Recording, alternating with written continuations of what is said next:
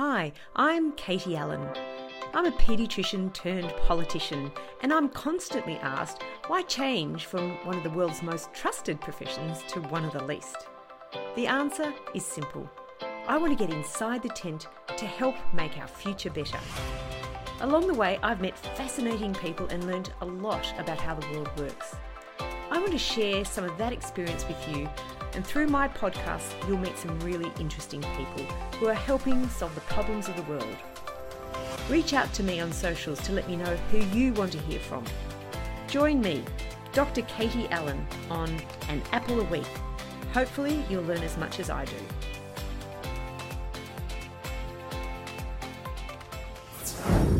Well, I'm delighted to introduce this week my very special guest, Dr. Elizabeth Finkel, who is a science communicator, journalist, and celebrated author, and co-founder of Cosmos magazine, a popular science magazine that champions science journalism. Welcome, Elizabeth, to my podcast. Thank you, Katie. I'm delighted and honoured to be here. You have been someone who has written very closely and edited a lot of science over the decades. And I'm delighted that you've written a book due for release in October, in time for Christmas, called Proof. And thank you for letting me see some of the early preprints, but one chapter in particular caught my eye, and that is the story of ivermectin through the COVID pandemic. And why I found that chapter so fascinating was that it really delved into the difference between evidence-based science and eminence-based science. And it also uncovered the story of how social media and populism is really intersecting with science. And so as a scientist myself, and as having been a politician and understanding how ideas can be almost contagious themselves now that we have social media in a very quick time and around the world, I'd love to talk in more depth about the story of ivermectin and what went wrong and what can be done about it. So just to sort of set the scene, it almost started here in Australia from my memory when the WEHI scientists, Cayley and Wagstaff, released a report called FDA-approved drug ivermectin inhibits the replication of SARS-CoV-2 in vitro. And I know that was one of the early studies when everyone was looking very widely for new drugs or repurposing drugs, and some early studies suggested that ivermectin may be successful. So what happened after that? What went right and what went wrong with ivermectin and COVID? Right. So, as you know, as a researcher yourself, everything starts usually in the Petri dish. And so Kylie Wagstaff and her husband, Leon Cayley, who is actually at the Doherty, collaborated to do this experiment because the Doherty was actually the first group in the world that had been able to grow the virus in the culture dish.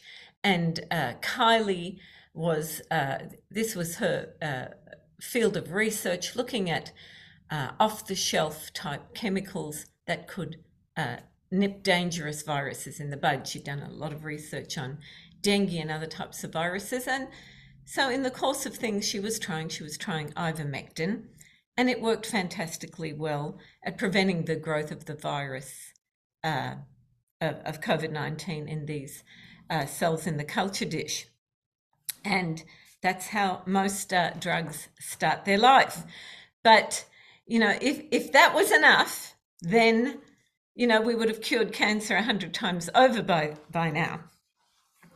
And because of the state of desperation across the world in 2020, this paper that they published really caught the eye of the scientific community, and nowhere more so than in Peru, which in the early days of the pandemic were, copping it very hard. And, in that sort of developing economy, the luxury we had of being able to shelter in place at home and, just go to the supermarket once a week or get deliveries just isn't an option. They've got a street economy. And and for various reasons, their medical advisory committee to government, on the strength of this paper, as well as other findings that were coming out that turned out to be fraudulent, advised the government to promote ivermectin, or to put it on their list of approved medications for COVID, as well as hydroxychloroquine. And I actually spoke to the former health minister of Peru, who was on this advisory committee to the government, and doing her best to hold them back. But she was unable to do that, given the entire context, the desperation, and the two papers, this paper from Australia that looked like, it's having this great effect in the test tube, and this other phony research that suggested it was actually having a clinical impact. And as she put it, if you Google which country in the world had the worst death rate from COVID, it turns out to be Peru. So, it goes back to the fundamentals of evidence-based medicine. You do not put a drug out there before it has gone through what we know is necessary to tick the boxes on evidence-based medicine, because you can end up doing more harm than good. And when you interviewed Garcia, she mentioned that the impact of of wanting to use a drug, which for a kind of developing country was low cost, when there was nothing else available. They were worried about not being able to provide intensive care support, and later on, I suppose they might have been worried about whether they could afford the vaccine as well. So I suppose they were looking for a low cost, quick alternative to calm the population, and therefore it became a popular issue in Peru that then spread to South America, and then actually moved up into North America as well. But in parallel to that, in early March 2020, researchers at Oxford University led a trial to test repurposed drugs for other conditions in gravely ill COVID patients. And that trial was called Recovery. And it was what we call a lightning fast trial. So, it went around some of the approvals that are usually required in the long term. So it was a quick trial, but because there was so much desperation about how to deal with this very high mortality rate, it used three particular drugs. One was a steroid called dexamethasone. The other one was hydroxychloroquine, and it also included ivermectin. And because it was in a trial, I think that may have been also one of the starts for why people were saying, well, this drug is being investigated, so maybe it does work.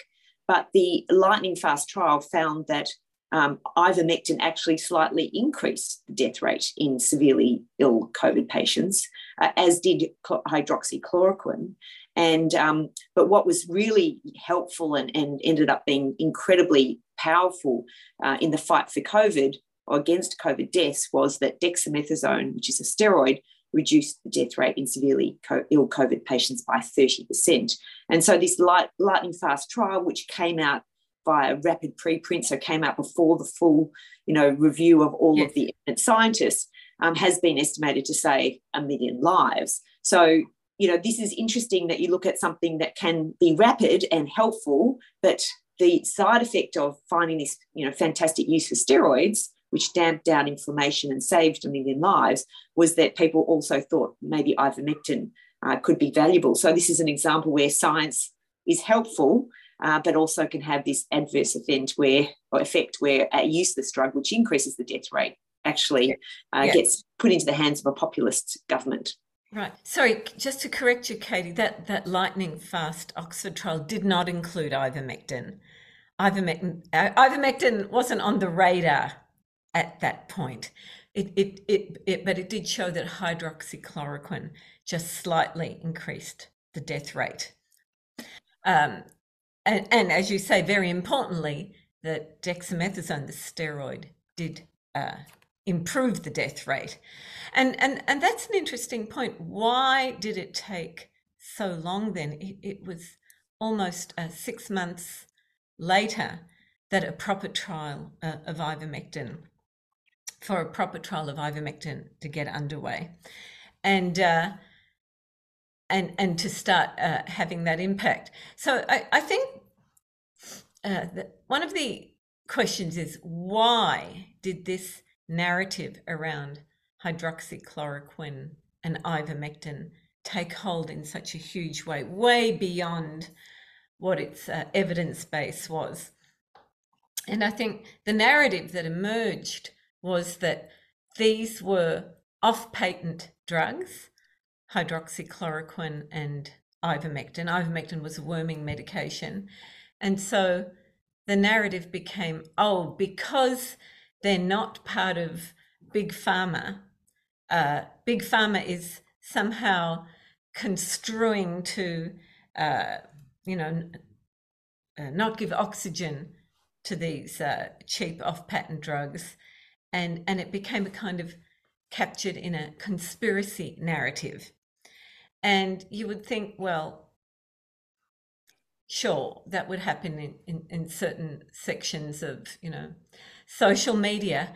But the curious thing, astonishing thing to me as I was researching this was that the real energy for this was coming from doctors, not your sort of great unwashed social media addicts. And for me, that was, well, how could this be happening? We live in the era of evidence-based medicine. How could doctors be promoting ivermectin on such a terribly flimsy evidence base? So yes, and you could understand why it happened in Peru in those early days of 2020 when they had nothing else. They had an economy that had to function on the street. The government sort of thought, well, ivermectin, look at this. It looks like it's working in the test tube. And this company, Surgisphere, what they had done, and this was a sort of dovetail effect. They were a kind of a media, almost data mining company based in Chicago that had been founded by a surgeon. And what they claimed was that they had access to medical records of nearly 100 hospitals all over the world in real time, and that they had developed some amazing AI algorithm that could sift through these medical records. And the guy who ran it, would say things like, this is the end of the randomized clinical trial. We can get all this in real time from these medical records through my wonderful artificial intelligent algorithms. And he really dazzled a lot of doctors, a lot of high-profile doctors, even a Harvard doctor who co-authored with him on the basis of that. And he had claimed that he was able to very rapidly get this data in real time from hospitals around the world, showing that treating patients with ivermectin led to something like a 6-fold improved outcome. So it was the combination, and this was subsequently shown to be phony. There was no such, database. But it was on the basis of that, as well as the stuff coming out from the culture dish, that Peru made its decision. But then they rescinded that decision after it emerged that Surgisphere was phony, and that, so now we're only really left with the data in the culture dish. So they rescinded that decision. But what happens in America and Australia and Europe? Somehow you get this ever-growing movement of doctors who keep supporting ivermectin. And the reason they keep supporting it is now ivermectin has developed a life of its own, and people are starting to do clinical trials all over the world. But as you know, in evidence-based medicine, like in the law, there is a hierarchy of evidence. And the lowest quality kind of evidence is the sort of anecdotal evidence that, might come from, a doctor saying, well, I treated my patient and they got better. Okay, we accept that evidence, but it is low quality evidence. And then you go through the rungs. Then you might have an observational study, which Thomas Borody was doing in Sydney, taking maybe 100 patients, treating them with ivermectin, but he has no control in his study except to say, well, I'm comparing them to patients out there in the general population and comparing the death rate, which is about 1%. And I'm comparing that to what happens in my patients, and my patients are all doing a lot better. Again, you include that sort of data, but it's very, very low quality evidence. And finally, after about 6 months, you get this, the highest quality type of evidence, a randomized controlled trial where you're, recruiting equivalent groups of people. The operators are blinded. They don't know who got the ivermectin, who got the sugar pill. The patients don't know. And when that evidence starts coming out, you see that ivermectin has no effect. So that's the story of ivermectin, really spelling out what evidence-based medicine has achieved in over the last 50 years or so since. So it's interesting, in parallel as a politician myself and hearing from, thousands of people in my own electorate of 110,000 people in Higgins. Many people were writing to me because they were reading about this on social media and on the internet. And certainly I tried to explain to them that, evidence can take a long time to land. Sometimes there's very strong signals in early experiments, such as dexamethasone and steroids. But there's a suspicion by the general public of big pharma. And I have to say there's also a bit of suspicion by some medics about big pharma, that they're just out to sell the drug. And there seems to be still, a residual suspicion that pharma just wants to sell drugs. And I had to reassure them that there is enough medical mavericks who want to make, their name and win a Nobel Prize to make sure that they're experimenting or not experimenting, but they're investigating alternative ways of doing things, and that there's always in medicine the pro and con debate. That is the point of the scientific debate. So we don't want to shut down people discussing ivermectin. We just want to say the question remains open because the quality of data is insufficient, and we certainly don't want to cause adverse events and unfortunately kill people, for instance. And so with ivermectin, certainly Professor Tom Borody, who's in Sydney, as you said, was championing a triple therapeutic approach, which included ivermectin. He'd had some success with the treatment of Helicobacter pylori using a kind of medical maverick approach, as you said, that low quality but first in field approach, which then randomized controlled trials come in behind and then they can be successful. And in fact, for 30 years, Professor Borody had been a champion of something called fecal microbial transplant, and he uses it widely for all sorts of indications. But some researchers in the US used it for a very, very resistant infection called C. difficile or Clostridium difficile, which is a hospital-acquired infection which causes diarrhea. And they found it was remarkably successful at eradicating this antibiotic-resistant infection that causes nasty diarrhea. It was published in the New England Journal as a randomized controlled trial, and that really was celebrated that, Tom had been a medical maverick for 30 years before someone had found that it does work for one particular indication. So, the issue is people don't realise that science, has an evidence-based approach, but medicine is often said to be an art and not a science. And why that is that men are not mice. And there are many complications to information about how patients use the information, how they behave when they're given that information, and they're not as easy to control as a petri dish. They're not as well, defined as a mouse in a cage. And so when we look at humans, clinical evidence can be more complicated to interpret. So I was hearing from people saying, well, why aren't people investigating this? And I said, they are, and they're doing it in an objective fashion. There are question marks about this efficacy, and the do no harm principle of medicine is very important.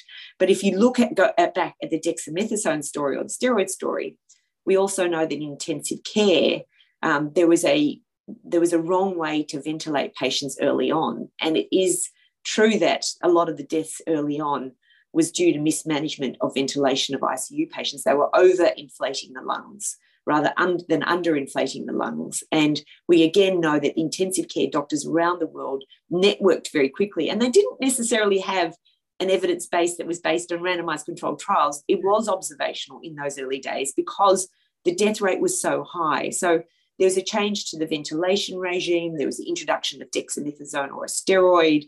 And so there were changes to medical management that were not necessarily completely evidence-based. So you need to have, the parallel streams. You then need to back it up with these evidence-based trials. But once something is very effective, it can be very hard to convince doctors to do the randomized controlled trial because they don't want to offer a patient the placebo when they know it may not work. So, medicine and science hand in hand can be complicated.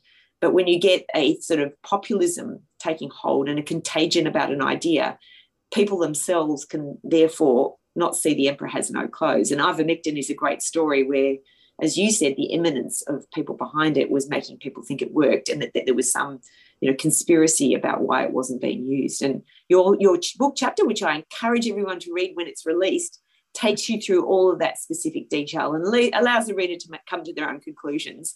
But it provides the science and the evidence that underpins the story, rather than a simple headline that the media might like to bring up as clickbait, I suppose. So that brings us to, the sort of broader story about science communication. We've just described a simple condition that has many players in the act behind it. Yeah. What do you think that means for science communication and interface between scientists who are not necessarily trained in communication, science communicators such as science journalists or scientists like yourself who have become journalists and authors, and then the media who may not necessarily even have a science training or understand scientific data or the interpretation of it, who may be, in this day of smaller, journalist bureaus, may be being given science data to deal with and may not necessarily understand fully its consequences. What do we do about that? So, I think media inherently, their incentives are different. It's the most attention-grabbing story that does well. So, of course, the media headlines are going to look to exaggeration and what is going to sort of generate more heat than light. So that is always a perverse incentive, I think, in the media, and we're seeing that today. I think the worst expression of that in the normalization of advocacy journalism. On the other hand, as you say, I came to journalism from science, and I was delighted at that point to discover, hey, this is not so different from the way the philosophy of approaching science that you. Certainly when I was entering journalism over 30 years ago, the concept of reporting without fear or favor and fact-checking and, thoroughly researching a story, which are fundamental tenets of journalism that go back, I don't know, you can find them written in codes of journalism going back to the, 1900s. And I thought, well, this is great. This is just like the way I would approach an area of science. You research, you have to go to your lab meetings, and you expect to be torn to pieces by your peers. You have to defend your research and your findings. And, sadly, that is changing in journalism. But to the question of, how does a science journalist operate these days? It is very tough. Having been an editor of a magazine, I had that expectation of my journalists that they would take any story and research it like I would and try to get several comments on it. And that was not all my journalists happy to do that. It seemed they were coming from a culture that said, no, look, today's story is tomorrow's fish and chips wrapping. I'm not going to mention any names, but certainly with some of my own news editors, it was a constant struggle, and we were coming from different cultures. So, is it realistic? Probably not. You've got, a few hours to write a story. It is very hard to do justice to, the different perspectives, the dimensions, the context of the story. So what is the answer to that?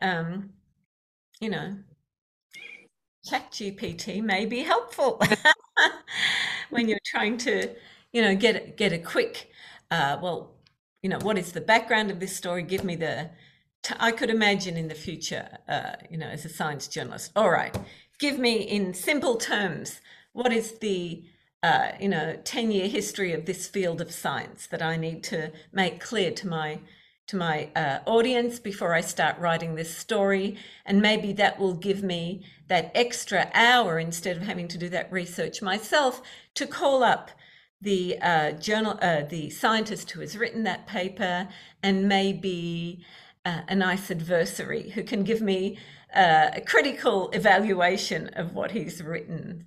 Well, it's wonderful to see you're so positive about ChatGPT. I suppose what you're saying is that to gather the information that's available on the web, obviously you can the tricky thing for me is how do you fact check what is gone into the algorithm that is actually delivered you that information. And I always think when you look at ChatGPT, I know how to check it because I'm often asking a question I know a lot about, but I'm worried about, younger people coming through and just assuming that the bot is right in every way, and it doesn't. They may not recognise its unconscious bias. So I think that's a bit of a problem for the future. Well, it's been great speaking with you, Elizabeth. Thank you so much for your contribution to science and communication. And I always like to leave my guests with one last question: what can you see for the future of journalism? So I would hope that journalism goes back to its original founding codes that can be found in, the early 1900s, that talks about approaching journalism with a sense of humility, without fear or favour, and a commitment to fact checking and really getting to those sources of information, because I think we have to bring back humility to journalism. We don't know the path forward. We are tasked with gathering the best evidence we can to support different positions and fact-checking those platforms. So let's bring back integrity to journalism.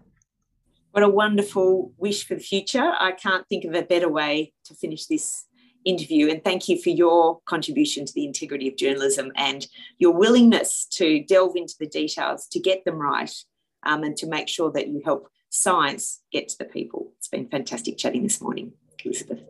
Thanks, Katie. A great pleasure. Reach out to me on socials to let me know who you want to hear from. Join me, Dr. Katie Allen, on An Apple a Week. Hopefully you'll learn as much as I do.